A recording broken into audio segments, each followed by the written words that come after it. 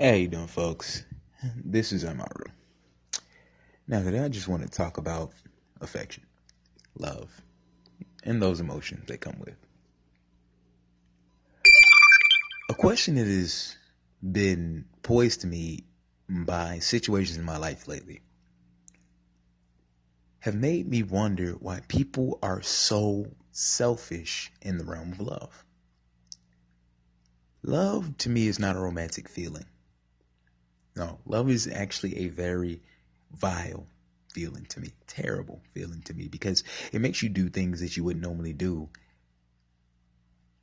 and it makes you change on a fundamental level. See, people think that we should change to conform to our partners, but why would we sacrifice freedom for a person to love us when there are other people in the world who would love us for us?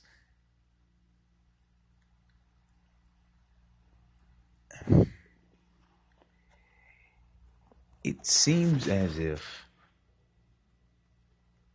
people are simply vain,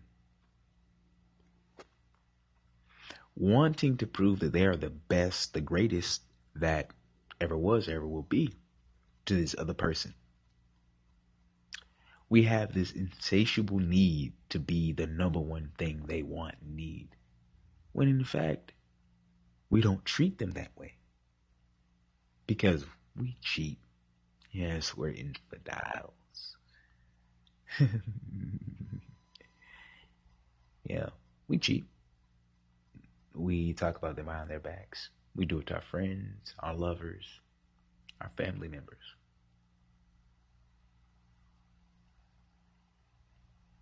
So why do we have this need to love someone?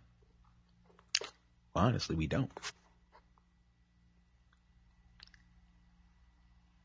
We've never had a need to love someone. You see, love isn't an emotion that you should be at joy with,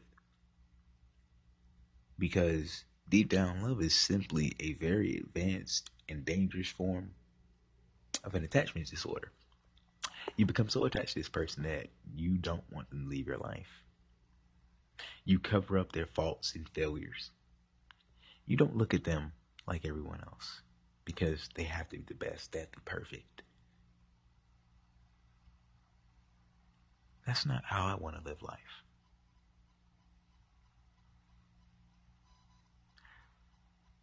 I want someone who I can be affectionate with, but truthful to. I can look at their faults, and I can if I love them. Love turns that person who you adore, who you want to be with, have a part of,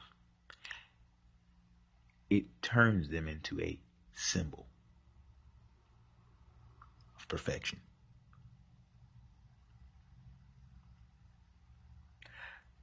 Perfection is an expectation. Now, you shouldn't expect anything in life, but it's a natural thing to do. If you've done something 1,000 times perfectly, you should expect it to be perfect.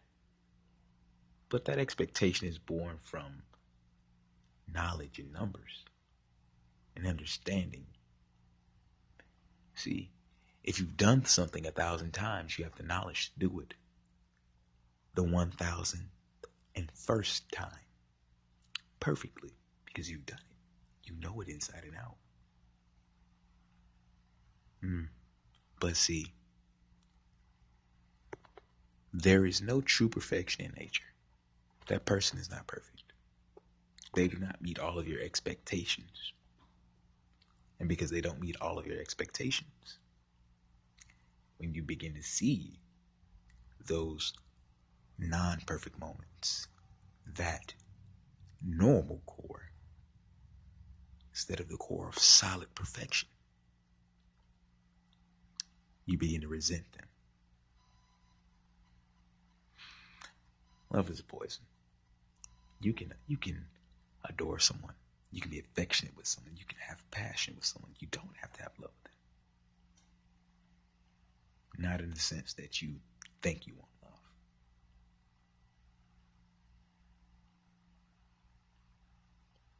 Now, if we were to redefine love in a sense of love isn't a person matching what you expect out of life, no. Love is the ability to have all of those feelings with the person: passion, adoration, to give them affection, while all at the same time understanding their faults. Hey guys, it's nice talking about this. Yeah, I'll probably give you another one sometime soon. Yeah, have a great morning. Now then,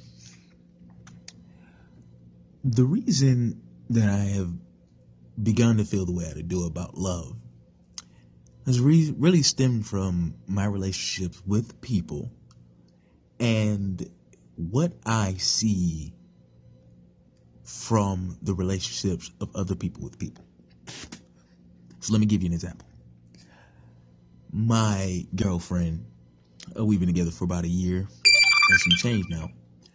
My girlfriend wants me to be verbally affectionate to her. You know, pet names, call it beautiful, this, that, and third. But she wants me to do that all the time.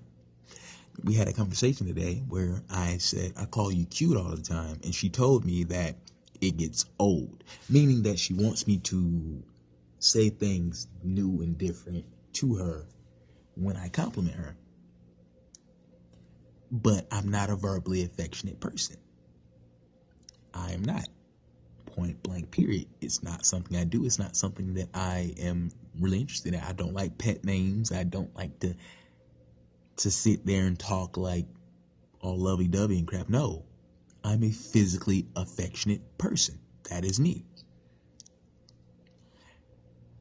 And a lot of that stems from the way that her parents raised her. She was homeschooled until she graduated. She was homeschooled her entire life because when she was younger, she had a fear of large groups, and she really didn't go outside. And she also had anxiety. And one of the things that I've told her, and a lot of people don't agree with me, is that you should not diagnose these children with these diseases. ADHD is not a real disease. When I was little, if you played a lot, you just played a lot. You were a playful child. But now you want to medicate them because you don't want to take care of your children. See, you want to, parents want to show children love, but they do it in the worst ways. Because the love that we as parents in these generations coming up now, the way that we treat our children and what we call love does not allow them to become adults.